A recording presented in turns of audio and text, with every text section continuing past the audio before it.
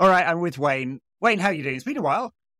It's been a summer. I think the last time we talked, the FA Cup was almost out of my brain and you brought it back in. And spent a summer almost successfully forgetting it until this point. So, yeah, it's been pretty good. How's yours been? Well, I'm glad I can be the trigger for horrific memories for you. Yeah, lovely days. Not childhood trauma, it's Ed reminding you of the FA Cup fun. I've been all right, actually. Actually, since we last spoke, I was in the UK for 3 weeks, which was nice to be back home in Blighty. Yeah, it's much better, isn't it? It's just much better. It's, the home of football and cricket and civilization. Yeah. Did you manage to get the good weather? Because we've had bad weather for a bit. It was a mixed bag. Yeah. Okay. Yeah. So, but it was fine. It was fine. Friends and family. I wasn't really there for the weather. Or the football, even though you've called it the home of football because there was no football on. There's no football on. Actually, I think just as I was leaving, the day before I left, and maybe United had the game against Lyon or in Edinburgh, which I had considered going to and then didn't bother. Yeah, because I was like, can I really take 2 days out of a family trip to go see a friendly with them? Yeah. Kind of thing I did when I was younger and it was never popular. Do you regret it now, though? No, you didn't. Of course. I regret every game I haven't been to. Like, somehow if a secret billionaire benefactor wants to give me some fuck you money, or I win the lottery, or somehow come up with that next great tech idea, which I've never managed to do in my 47 years on this planet, then I will spend a year going to every single game everywhere, of every kind of sport I can think of. But until that happens, sadly, I will probably end up missing quite a lot of stuff. There you go. I've got this podcast doesn't get recorded, does it? It's just for me and you. So I've got a great idea to give you. No one's going to listen to it. Yeah. Right. So there's a new website called X, right? And it does like reposts and things like that. Re-X's. What about it?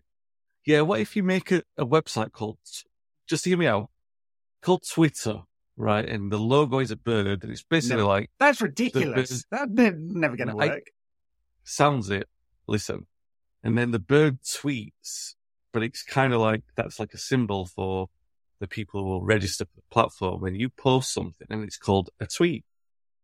I don't know. It's probably won't catch on. I can't see why it would be popular. And if it ever did get popular, you just want to rebrand it quickly. Anyway, just a thought. If you do want the next big tech idea, it's just something to think about.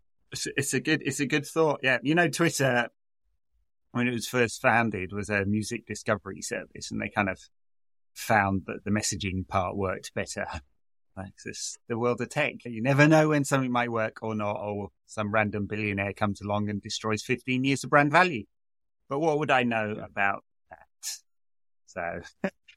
Funny thing is, when we rebranded from Rankcast to No Question About That, I realized I really should have trailed that it was going to happen. Because after I did that... Yeah, you didn't do that. I didn't do that. I just chucked it out there. Of course, we'd talked about it. Me, Paul and Tom. And I think mentally I was like, oh, yeah, it's obvious that we're going to do this. Because I checked it out there, and then the number of people who listened halved overnight. Because probably they all saw it in their feed and was like, what's this nonsense? So it took a little while to reconnect with the audience. So there you go. Brand value can be destroyed very quickly. You can create your own shortcuts on iOS. So this is a depart, of course, but you can just recreate a shortcut to an app. So my app now is called Fuck Elon, and it's back to blue again. Yeah, mine hasn't changed yet. I suspect it will, and I'm too much of it. I'm too passive, to be honest. It'll change to X, and I'll get used to X, and whatever nonsense will come. I'll be looking forward to your X's and your re-X's and your quote X's, your triple X's. No, please don't put any triple X out there. So, well, yeah, that was my plan. I will adhere to your request. All right. So, an X-rated performance from United against Real Madrid. Bad segue. Always. And it wasn't that bad, was it really? It wasn't that bad. Funny series of results this summer. United beat Arsenal. Arsenal annihilated Barcelona, and Barcelona completely thrashed Real Madrid, and Real Madrid beat us. So it just goes to show that pre-season really doesn't mean anything, does it? Yeah. Or that Wrexham are the world champions, depending on which way you look at it. Because it's always that sort of, they beat. And yeah, Wrexham, the Wrexham Red Devils are champions of global mega series that's happening in America. I think it's a competition. There normally is a competition in America, where I think it's called Premier Soccer Champions Cup or something awful like that. But our fixtures aren't part of that, are they? The one against Real Madrid was. Was it? Okay, well, yeah, there you go. Shows how closely I didn't understand it. No penalty shootout after that one. No, do you know what? It wasn't that bad, and you can't really draw that many conclusions. Before we talked, I was thinking, how many fair conclusions can we draw from any pre-season in memory? Let's say memory 2013 onwards. Now, Moyes' pre-season, probably the biggest memory of that is Ed Woodward flying home from urgent transfer business, which was concluded 6 weeks later with Fellaini. But the football was pretty poor. I can remember we lost to a Thailand all-star team or something like that. Right. We lost. And then under Van Gaal, we played some exceptional football in his first pre-season. I remember thinking, hang on a minute, he could do something what he's inherited. And that didn't work out. I can't really remember that much about Mourinho's football or Solskjaer's, to be honest. But I can remember Mourinho having... I remember 2 pre-seasons in America with Mourinho, and he had lots of arguments with lots of stuff that got reported. But I think he had one blazing row with Woodward before we signed Matic or something like that. And then, obviously, last season, we saw a lot of fluid movement with the front 3, thinking Sancho, Martial and Rashford, we could get something. Obviously, that rebirth and thinking, Ten Hag's brand of football, this is going to be interesting. It was Australia, wasn't it, last year? So... what to conclude from that little ramble and what we've seen so far, I don't know. I don't think there's anything much apart from fitness. Again, like last season, it was pretty much just get the players up to speed. I like the fact that we've been getting players in. All the major targets seem to be getting in a little bit earlier than what they were. The performance, was Bellingham offside? Was it Onana a bit quick off the goal? Possibly. Would you expect De Gea to save the second one? Be a little bit unkind. No, I'm not blaming the goalkeeper at all. It'd be a long time into the season before I start pointing the finger at any player. I saw some of that on Twitter or X. Done a lot of promotion for this platform now, haven't we? I was like, yeah, maybe. I mean, if he wasn't proactive though, if he was rooted to his line, and Bellingham had just slotted it past him, we'd be saying he didn't make it hard for the player at all. I just thought it was a brilliant finish from a brilliant player. And the second one, well, who's expecting that? Newcastle reject. Yeah. Stoke reject, I should say. Just suddenly turning into Pele and overheading it in. I mean, I just... Bellingham, I think, he was half a yard off, right? Or I don't know if I've seen that many. If he was on or off, he looked like he might just be off. And because of that, you can expect the goalkeeper to... Either way, he's found a gap behind the defence, so the goalkeeper's supposed to make a decision. Yeah. I guess that early on into his debut, rush of blood to the head, you're going to come out, you're going to commit. He made a couple of good saves. I actually thought Wan-Bissaka did reasonably well against Vinicius. He made a great save from Vinicius, didn't he, when Vinicius cut in and just shot early, I mean, obviously the most notable thing, it's not really a hot take or anything, because it's a few days later and not really an original thought, but Onana's sort of starting position well outside the penalty area often, and his ability to kind of play the third man in the triangle when building up for the back. I mean, he's obviously going to make a big difference because there's an extra man. It's just so much easier to beat the press if someone that comfortable on the ball is in position. I mean, you can see, it was immediate, wasn't it? The ability of Varane, Martinez and Onana to play together in that triangle and for United to build out. I will say from that, Manu against Arsenal played that role like player, dropping in rather than pushing forward. He played that third man, dropping back, and he was exceptional against Arsenal. So it's difficult then. What you said, you want that player to be further forward when you see how comfortable he is. But obviously, it's a bonus if the goalkeeper can come out and play that without it being an hazard. The obvious consequence of no from the Real Madrid game was the fact that Menu was injured, and we don't know the extent of that. Yeah, which is really disappointing considering how well he did play against Arsenal. And how much it's always difficult. Ten Hag seems to rate him as well. I mean, all the noises coming out seems to suggest that he wasn't going to get loaned out. Ten Hag really wants him around, that he believes in him. Obviously, he spent a lot of time training with the first team last season as well. A couple of sub appearances, wasn't it?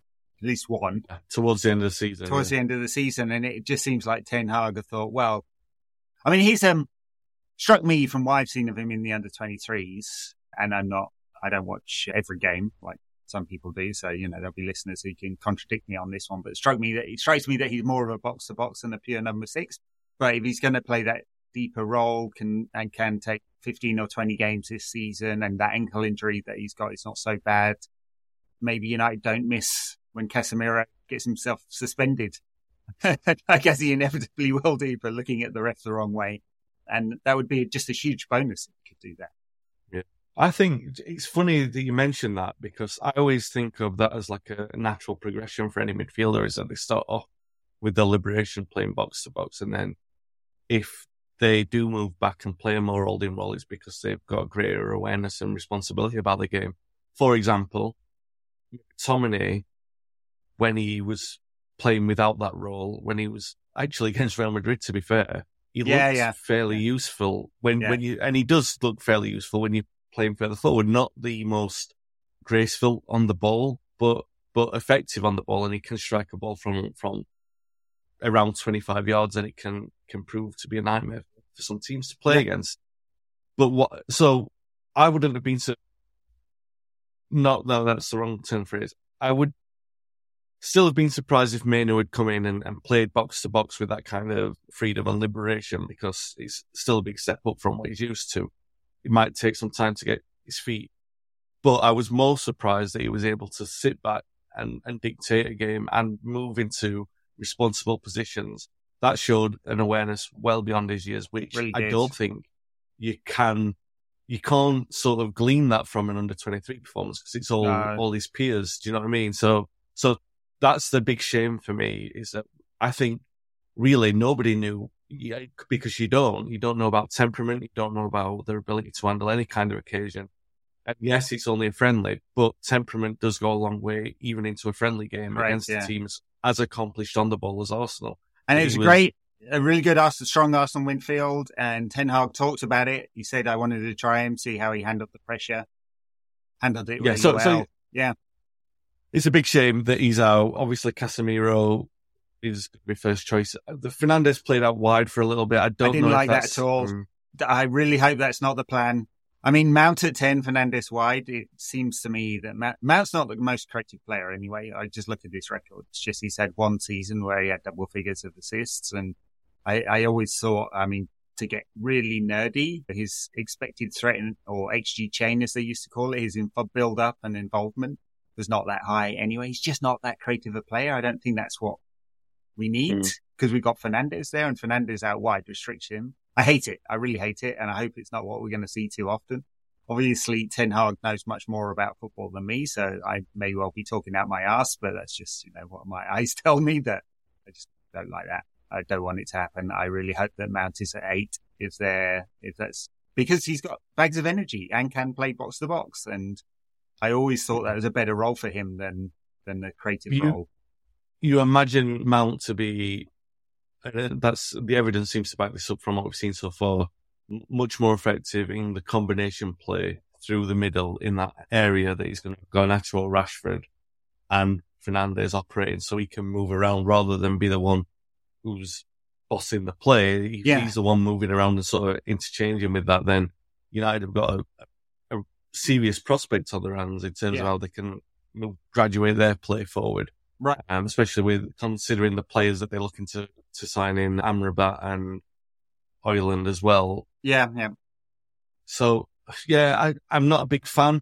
The one thing I would say, maybe I'm just trying to be more optimistic about it, is that if United have got better players in other positions or better options in other positions, then maybe again carrying the Fernandes risk is not so bad on the right side. But I just go back to the cup final, and I think when he played out there and he was lost out there, and Fernandes is, if you lose him from a game, the risks he takes become much more rash.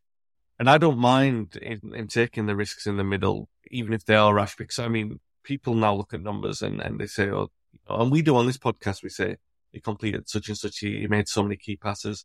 I remember, I'm sure you do, going to games with Ryan Giggs playing in the team, and everyone around us would be screaming about how crap Giggs was playing, and because he wasn't a percentages player, he was a risky player. He tried stuff, right. And Fernandes, all right, he's not as he's not a great dribbler as Giggs was, but he tries the risky stuff that Giggs tried, and sometimes it doesn't come off. But you'd much rather have him doing that sort of stuff in the middle, because if he's doing it out wide, I don't even know what the percentages are for how unlikely that risk is to come off, but they must go 75% higher. Yes. The likelihood that he's not going to be able to come off it. Well, his numbers just don't look as good there, and it's a small sample set, but yeah, absolutely. I mean, you reduce his ability to impact the game in a positive way, and those risks become, I mean, I would imagine that someone like Jose Mourinho, not to beat on him too much, would do that kind of thing with a creative player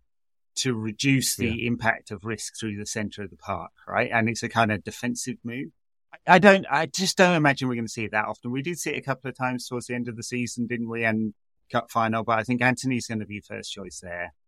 And he is a good defensive player, and we're looking for more from him from the attacking side, more goals, more output, more assists, and because the numbers were very low, even if I think, at least my opinion is that his performances were much better than, say, the media take on him was. Yeah. So I think we're going to see a first choice attacking line of Antony, Rashford, Bruno, Mount a little deeper, and whoever we see through the middle. Like if it's going to be Højlund, because that's now done for at least some of the season. I don't expect him to play 60 games. He's 20-year-old and very little experience, but we'll see. Maybe he has an immediate impact.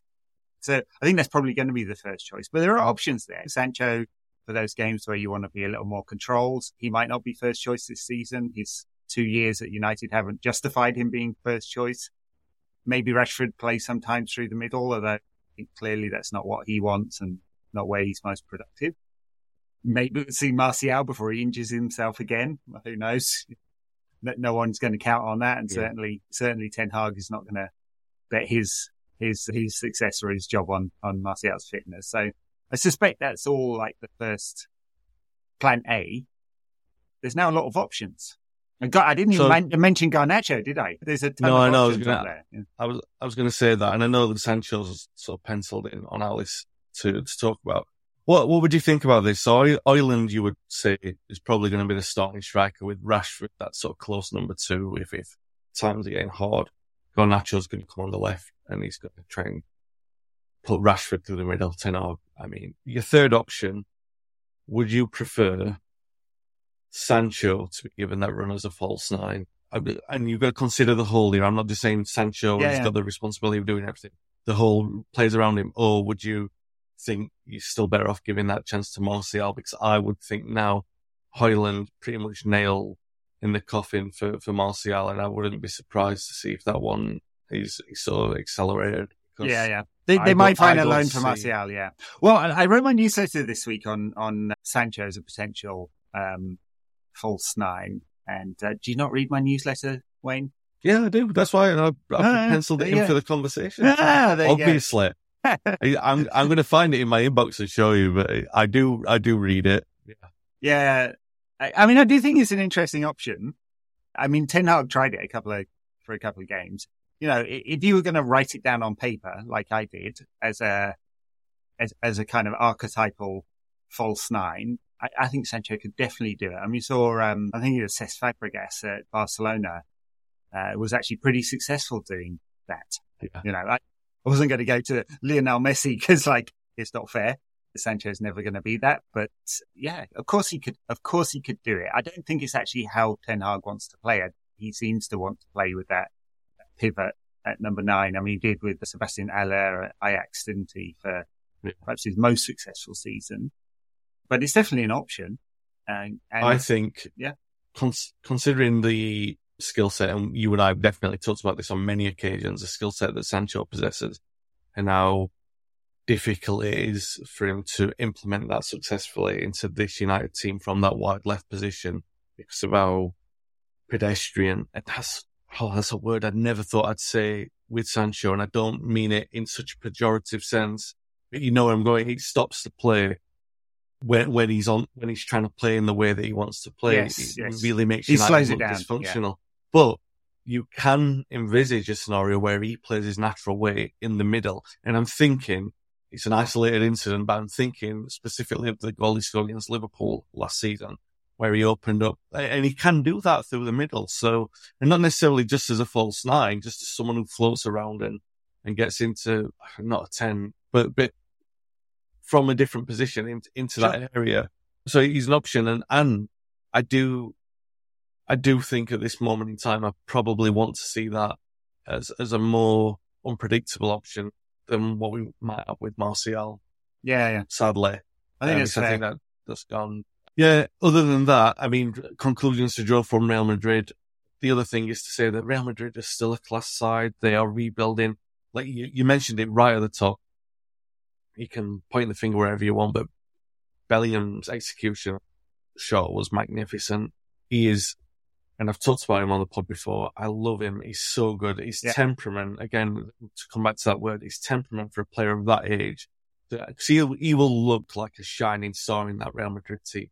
And you've got to take your hat off to anyone who can go from the West Midlands, from Birmingham to Dortmund to Madrid before his 21st day and look like the best player in a Real Madrid team, which I'm pretty sure he will do, at least on many occasions this season. If not the best player overall, I think that's a comfortable assessment. And I don't have any problem with us losing games. I don't have any problem with us seeing experiments like Bruno from the right, as long as we're drawing the right conclusions from those experiments. Like we said, we don't want to see it too often. All right, try it, see if the City game was a one-off or if this kind of thing is a one-off. And we with our sort of no professional football experience in terms of management, are concerned. We don't think it works. I would think that Ten Hag has seen it and thinks it probably doesn't work. Like I said, Antony's more likely to play. Pellistri might get run out. Sancho, there's so many options now in those positions, so many good options with the players that we're signing, that I think if we had this conversation a year ago and he's trying Fernandes out wide, I'd be thinking, this is not boding very well. But it's a very different conversation this time around. Right. So. I think that's fair enough. I mean, an incredible amount of options. We'll see what happens with Pellistri and Ahmad, whether they end up going out on loan or not. Because it's not much value to either of them to be floating around the squad getting 10 games a season or something like that. So one or both may well go on loan, or if they really need the money, maybe a sale there, because there's enough, I think, in those positions. And it's a good moment to start talking about Højlund, because, I mean, United are paying an incredible fee. And it is fair to say, I mean, it'll be quoted as of course, because this always happened at United, it'll be quoted as the fee plus all the bonuses, which we don't know what they are. It may well be United winning the European Cup, which makes the €8 million bonus. And so we'll be quite happy to pay that if we win the Champions League, won't we? But it's still a really high fee. He's not on particularly big wages because of the club he was at and his age. And so the total cost over the 5 years is actually not horrendous when you split it out, because we have to think about total squad cost and the new form of FFP. So it does look like a very high fee for someone with his record to date.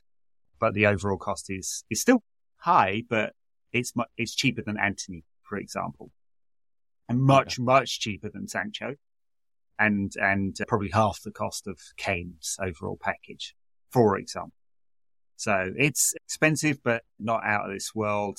And we'll see. I mean, he's an interesting player. I don't about you, but I haven't seen a lot of Atalanta. I was looking back through the games I watched last season and trying to think about it and like, did I see him live or not? And I'm not sure if I did, but I imagine like a few hundred other million United fans around the world who've been trawling YouTube for the highlights reels, and there's a lot to be excited about there. His underlying numbers are pretty mediocre. 9 goals last season, doesn't get off that many shots, and his XG per shot is, it's good for an under 20, or a 20-year-old, but he's not the next Lionel Messi, but there's a lot in the kind of his physical prowess, his willingness to play through the channels, his pace, really good pace. A lot of exciting stuff there, I think. Yeah. There's obviously the comparisons to Haaland. Oh my God. Which have already started, which I know we've both already complained about on X. Let's be fair. He's Scandinavian, he's blonde, he's gangly, he's left-footed predominantly. So it's not just the name, but it is still a lazy comparison, which you're talking about. Let's put this to bed straight away.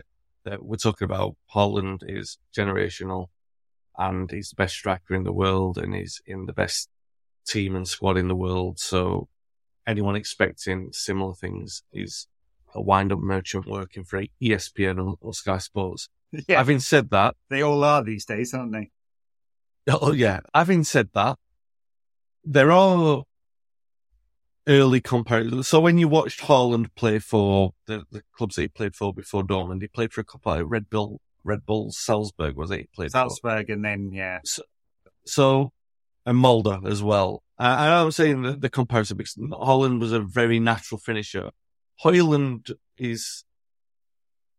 there's something of like the ugly duckling in him when you can see all the raw elements of what he can bring.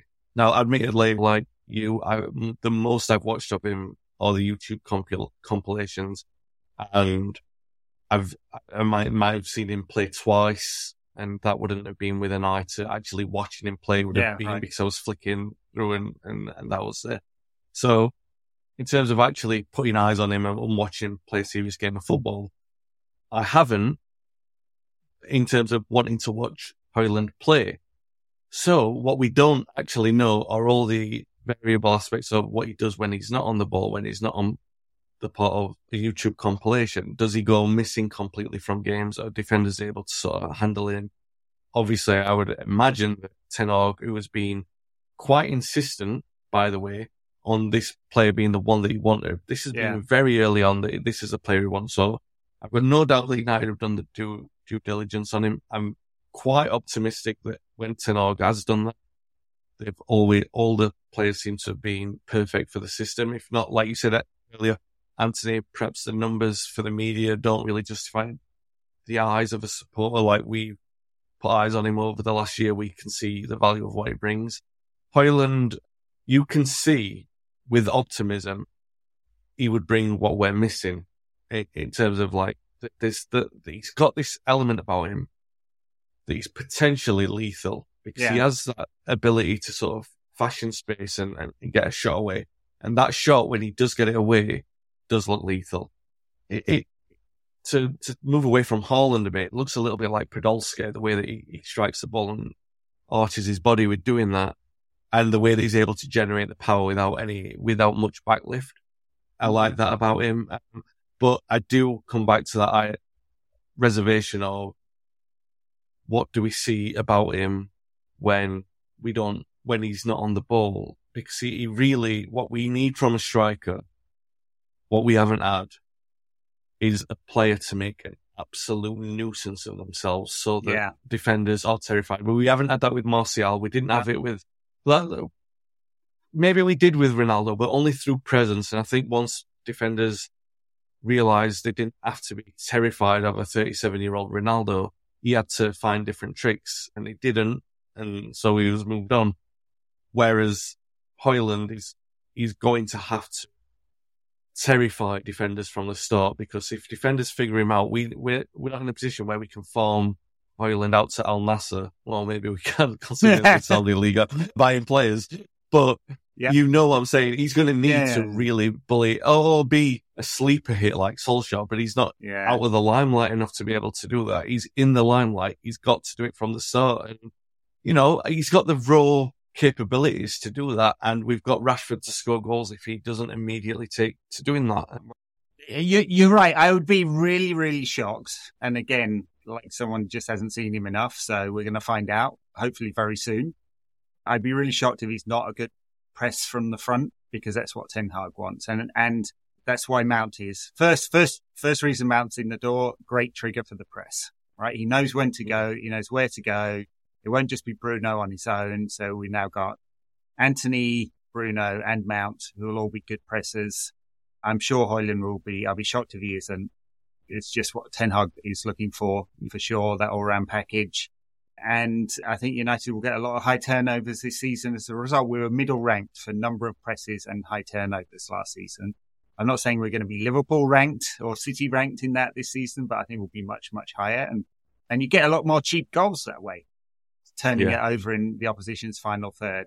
Like the kind of goals that we were giving away, trying to play out for the back and couldn't.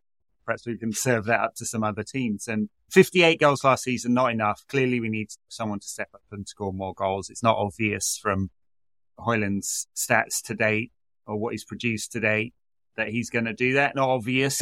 That's the risk factor, isn't it?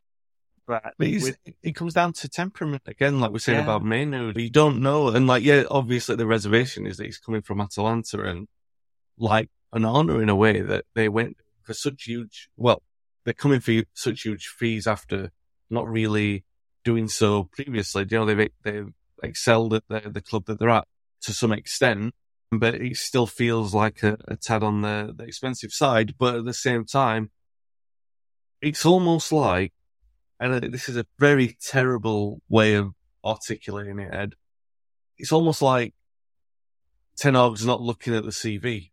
He's looking at the qualities of the player, the profile of the player, and he's almost completely disregarded the CV, because if he hadn't, we'd be looking at completely different players. Like, for example, bringing in Casemiro as a second choice. I don't know who the second choices would be for these players, but Antony didn't have the CV, and he came for a large fee, and we know what he brings to the side. Mount, all right, he's known to the English press, but it was a curious one in terms of this is the number one target. Why are we pushing so hard when we've got a free run at him?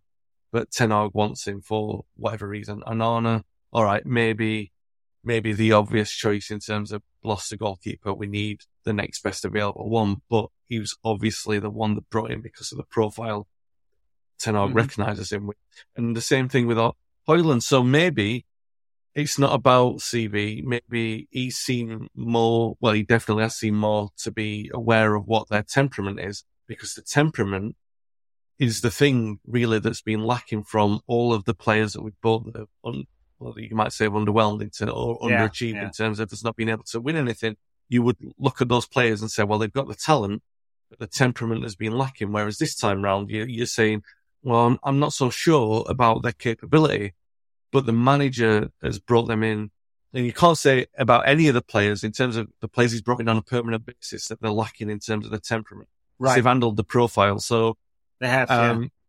So I don't know where I'm going with that other than I'm more optimistic because of the fact that Ten Hag's chosen him. I mean, and you got to trust Ten Hag. He's got almost all of it right. And Eriksen perhaps being the least successful of the players he's brought in so far, or maybe Malacia. I don't know. Malacia's hard one there because it's first big league and he's behind the sort of rejuvenated Luke Shaw. But Eriksen did great in the first half of the season, struggled physically, and then got injured and hasn't quite been the same since, has he? So, but if, some of Eriksen's workload is taken off by Mount now, or Mainu when he comes back, then that solves that problem. I agree completely. I mean, what the other thing is, it's Ten Hag's team now, isn't it? Yeah. I mean, he is that, what is that, 6 players he's brought in now, or 7? I'm trying to count them all up, so it's the bulk of the team is now his. He's made big decisions. 7, yeah. Big decisions. Ronaldo kind of made that decision for him, but it was going there, wasn't it? Anyway, Maguire out of the team, and then dropped him from captaincy. He's a leader, as I said on Twitter. Leadership is about making the important decision for your team, company, whatever, and then communicating it really clearly. And he does that. And so you can see that his team, his dressing room, he hasn't been overawed. First job at an elite club, if that's fair. I don't want to downplay Ajax, but you know what I mean. And he was immediately in charge. And so we got to put our trust in him because he's shown that he's trustworthy. And I think United will be an improved side this season because of the purchases they've done. Clearly, the next month there'll be some sales because they need to balance the books out a little bit, I think. And maybe there'll be maybe Amrabat will come in. I'm a bit on that one, but I think he'll be a squad player. So that's all right. So it's shaping up in the right direction. Kind of interesting season though, isn't it? Because there's improvement in other places. So we'll see where Chelsea get to with their very bizarre transfer strategy. But obviously Pochettino knows what he's doing in terms of team building. Liverpool, I imagine, will be stronger. They've made some purchases in midfield where they were weakest last season. Obviously, some of the players that were key and got injured will be back. So I imagine Liverpool will be stronger, and they came stronger at the end of last season. Newcastle, hard to say. They've swapped one winger for another so far, but they could well spend some of that sweet Saudi cash, couldn't they? Or sell a couple of reserves to the Saudi Pro League, just an inter-team swap for large amounts of money. Nothing to look at there. So, just point being, it's going to be ultra competitive. So United can move forward and then not necessarily move forward in the league position. That is a real possibility this season. But I think overall the team's going to be stronger, better, more consistent, more Ten Hag, more like the type of team he wants. It's funny that you mention all that because, I mean, the obvious step to take is going past Arsenal. So I don't think anyone expects that United are going to win the league, even with the players that they brought in. But Arsenal obviously massively strengthened from where they were to look like a serious outlet. Now, do I think that they're still strong enough to win the league? I don't. Even with Rice, I think he's brilliant. But you are right. United can move forward and still look like they're standing still, which is difficult. The thing you've got to remember, everyone has got to remember, is that it's an 8-game season. It's 19 other teams to be in the league, and all those teams that you mentioned are more competitive. But United, really, they have to get over the affliction of being their own worst enemy, which they still are. And look, even United at the best have been their own worst enemy because that's part of what we love about the club. But there is an element of trying to get rid of really bits in order to move forward. And they can do that. And if they do that, there's nothing saying that they can't finish second. There's nothing saying that they can't finish first when a league game is not even being played. But realistically speaking, yeah, you're absolutely right. That I know that's the thing that I hope that most people are reasonable in. So, because you can look at a league and you can look at a transfer spend of over £150 million and say, expect to see some kind of return from that. I would expect to see some kind of return from that.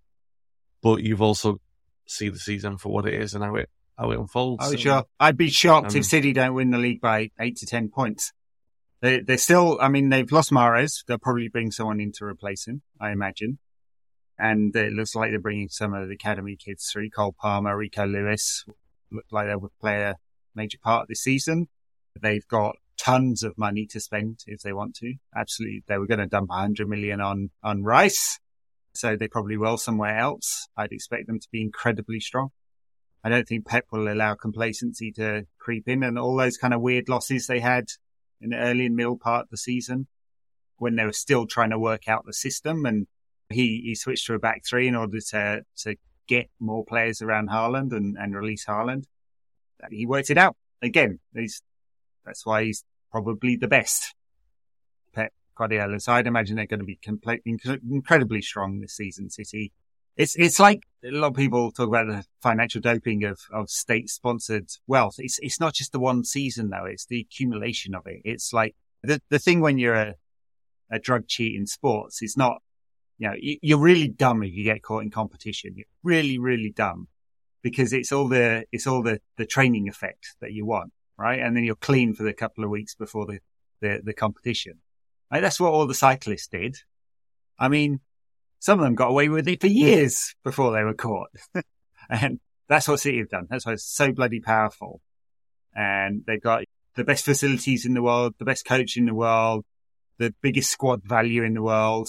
If they're not paying the highest wages in the world, it's because they're hiding it somewhere, as we know they've done previously. It's impossible to compete with that. And so we've just got to look at our own team and face the season on our own terms. And I'm sure that's what Ten Hag is doing, in trying to get United more competitive against what will be probably a quite competitive league this season. I think more than last season. In the other 19 teams, for sure. Yeah, I agree with that. But yeah, I completely agree. I think just about City as well. Yeah, but there's nothing, people will say winning is success and everything else is failure. That's not the case in modern football in terms of how you have to analyse a job done. Ultimately, United are and will be defined by what they succeed in terms of overcoming the impossible. All the people on Twitter who say, hey, we can't compete with City until we get Qatari money, right? That doesn't mean it. I think that it's totally it's my feelings on it, right? The moral quandary that comes with that money, but it wouldn't even have the same effect anymore. It's like when they started doing out of competition testing, to stretch my drug cheat analogy more, right? You could cheat all season out of competition and get the training effect and then not got caught at the Tour de France. When they bring out competition testing in and more rigorous testing, more people get caught. And that's what squad cost FFP is. It's just really, really hard. You can't just suddenly dump in loads of money. United are spending right at their limit right now. The thing that would make United be able to spend more is not state wealth coming in. It's new sources of income, which is a better stadium, or selling more players, which is having a better academy, or being smarter about the purchases and not overpaying, and which you can't say they've definitely done this summer, but they're trying to go towards that. They negotiated hard on all these deals, right? They didn't just go, here's 10 quid in a packet of crisps. Oh, here's 90 million, as they did with Harry Maguire, 80 million with Harry Maguire. So, they're trying to negotiate. So those are the things you have to be better, smarter, not just more.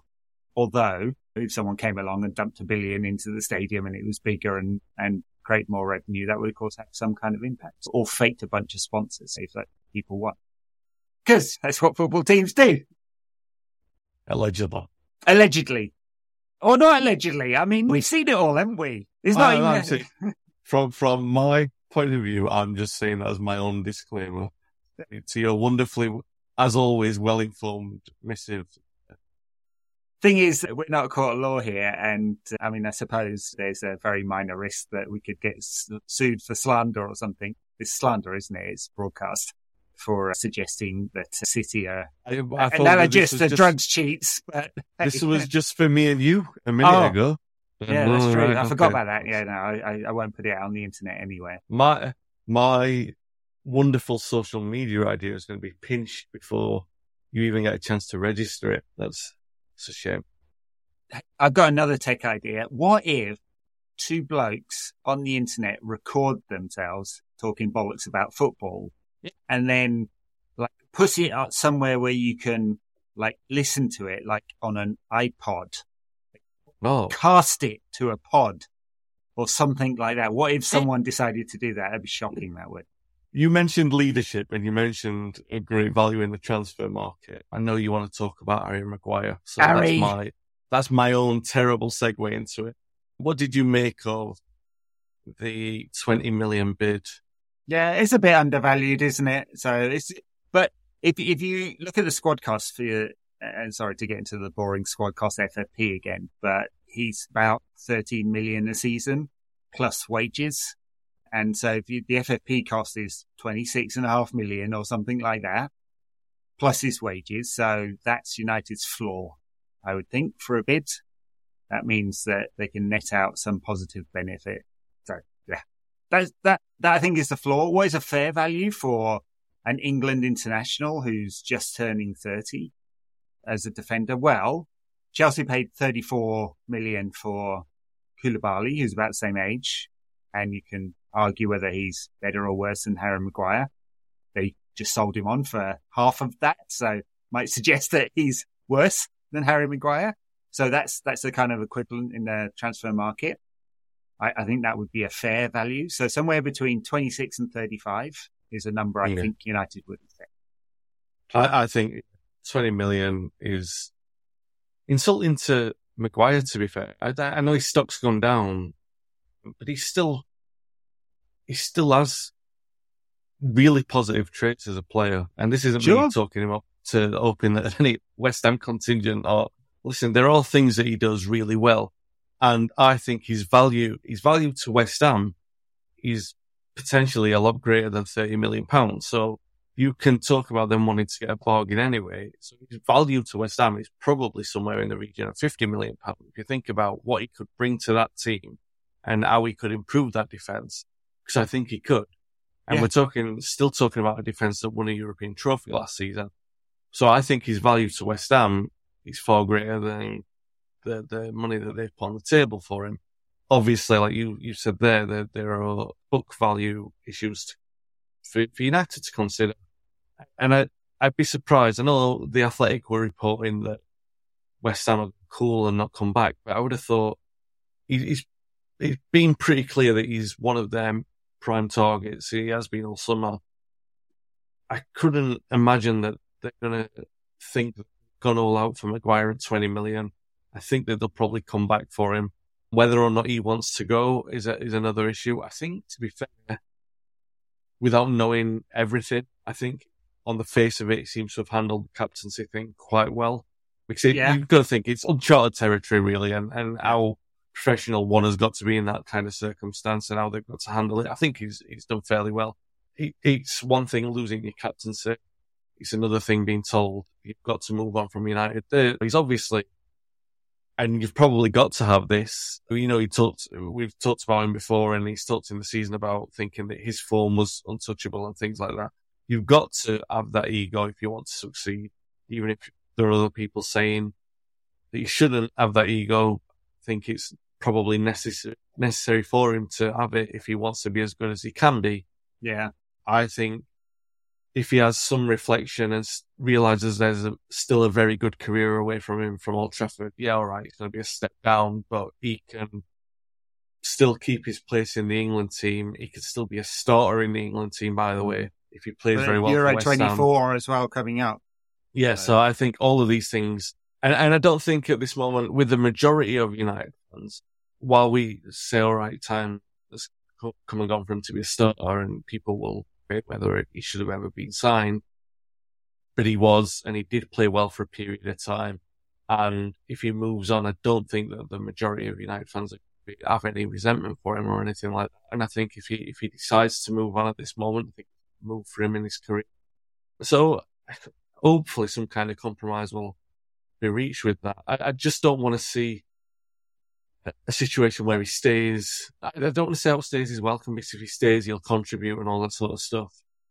But you can see the issues that would arise with having him in the top side. And we're talking about the forward line, by the way, earlier on. Mm-hmm. We're talking about the different dynamics that we're going to have with all the different capabilities of each of those players. And even in midfield, we talked about Eriksen, whether or not he starts. You have all of these consequential issues go from player to player that affect everyone else and where they can play. And obviously playing Maguire in the defence it brings big, so we don't know what the kind of setup's going to be with a goalkeeper. So where the distance between an Arnold and a Maguire, because that's a massive. They want to compress the game. It's the biggest reason why he's out of the team. Not for his defensive mistakes, that he just can't play high up the pitch. Does anybody want to see, and I include myself in this, do we want to see Harry Maguire embarrassed in a system that's not set up for him? I don't want to see that. I think he's handled everything pretty well. I don't think it does him any favours if he's in that United team who are trying to play a certain way and he's the odd one out, and United just carry on trying to play that way anyway.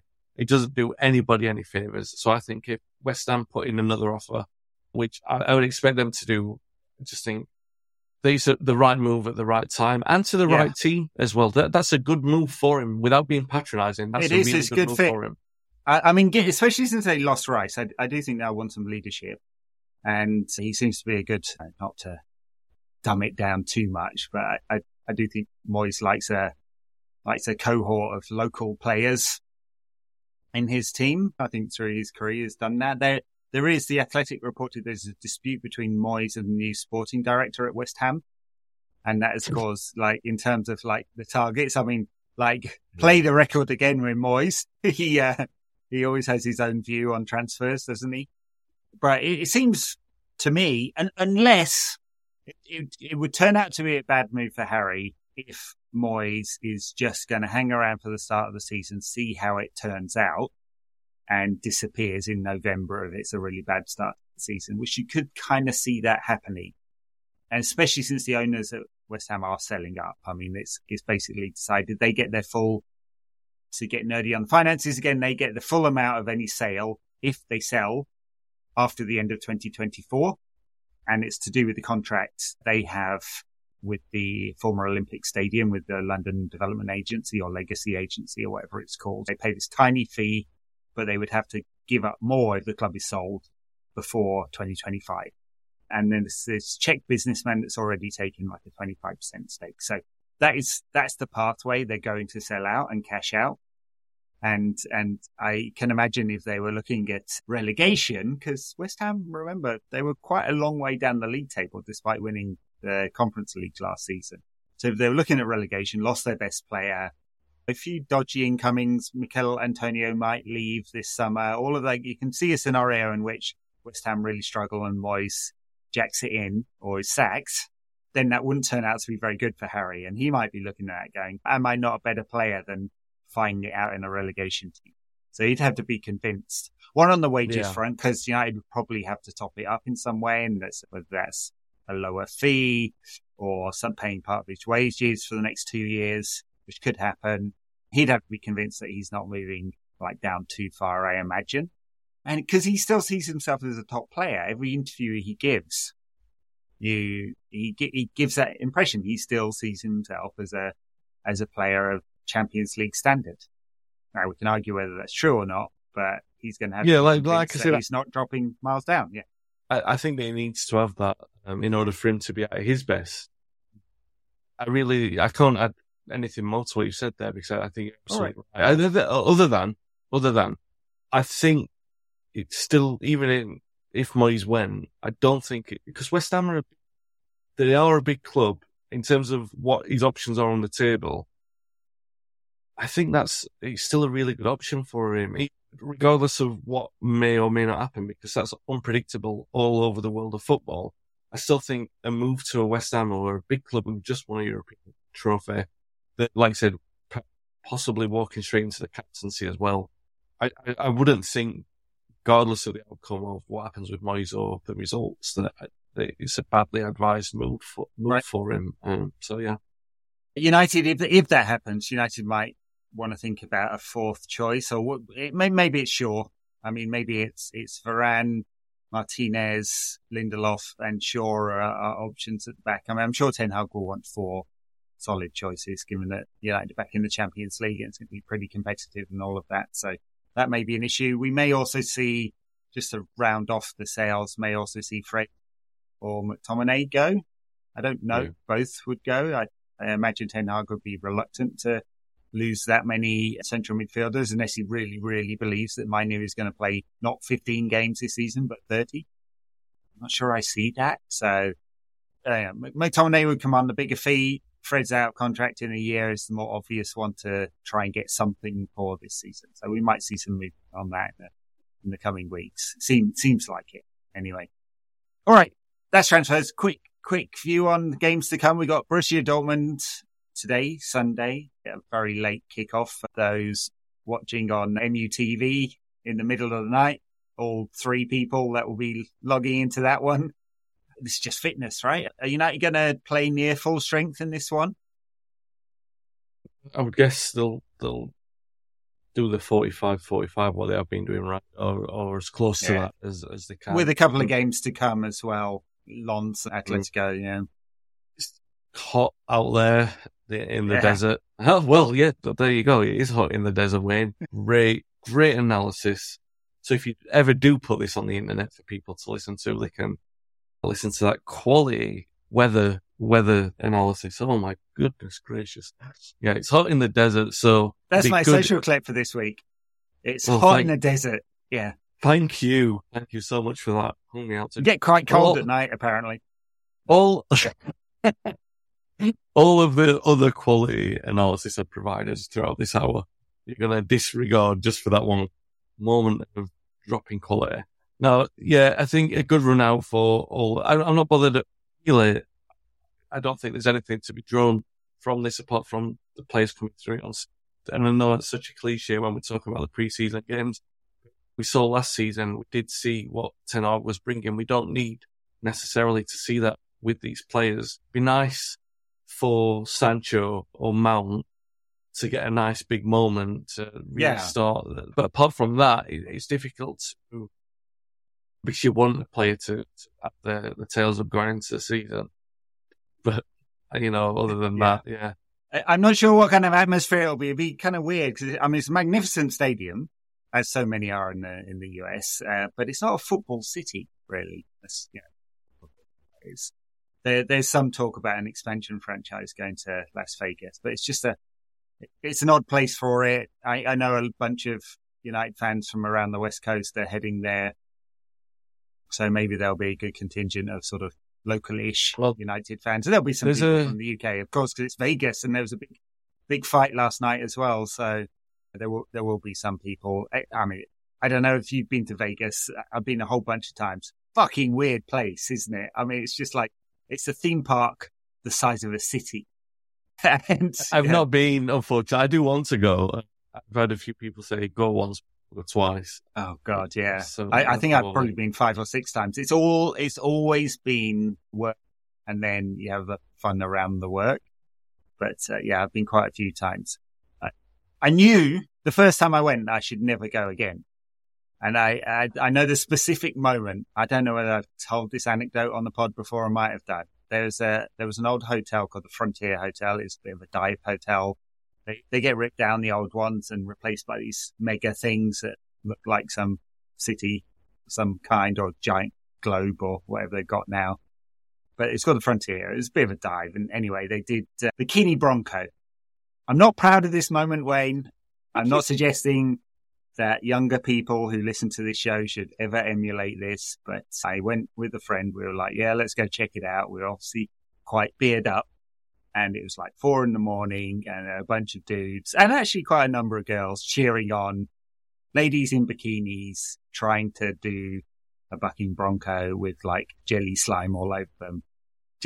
Anyway, at one point I turned to my friend Nick and said, what the fuck are we doing? It's quite a low moment. Anyway, that's my first time in Vegas. It doesn't get better than that. But you still went back. You were like, do you know what? Yeah. What am I doing here? I must go back. I'm going to go back. Yeah. I used to work with this bloke who had a few too many pharmaceuticals and jumped off a wall and broke both his legs while in Vegas. And yeah, he told me this anecdote. I'm not going to name him. Just in case he listens, I don't think he does. Oh, I was going to say the old adage, what stays in Vegas makes it onto this podcast. Exactly. His colleagues felt so sorry for him that they brought him a couple of ladies to go visit him in the hospital. And as he tells it, he was unable, due to the many painkillers he had at the time, to them up on their offer of services. Vegas, man, just what a place. Have fun out there, everyone who's going. Yeah, let's hope we suffer no injuries tonight. Yes. No one goes to the hospital. Yeah, that's quite a diversion. Diversion, yeah. Anyone who's going, enjoy it. And hopefully, we're not going to see Højlund. I don't think they've done all the dotted the I's and crossed the T's on the contract. But I guess we'll see him possibly in one of the 2 friendlies coming up before the season begins in 2 weeks' time. Monday night, Wolves. Good stuff. Bye now.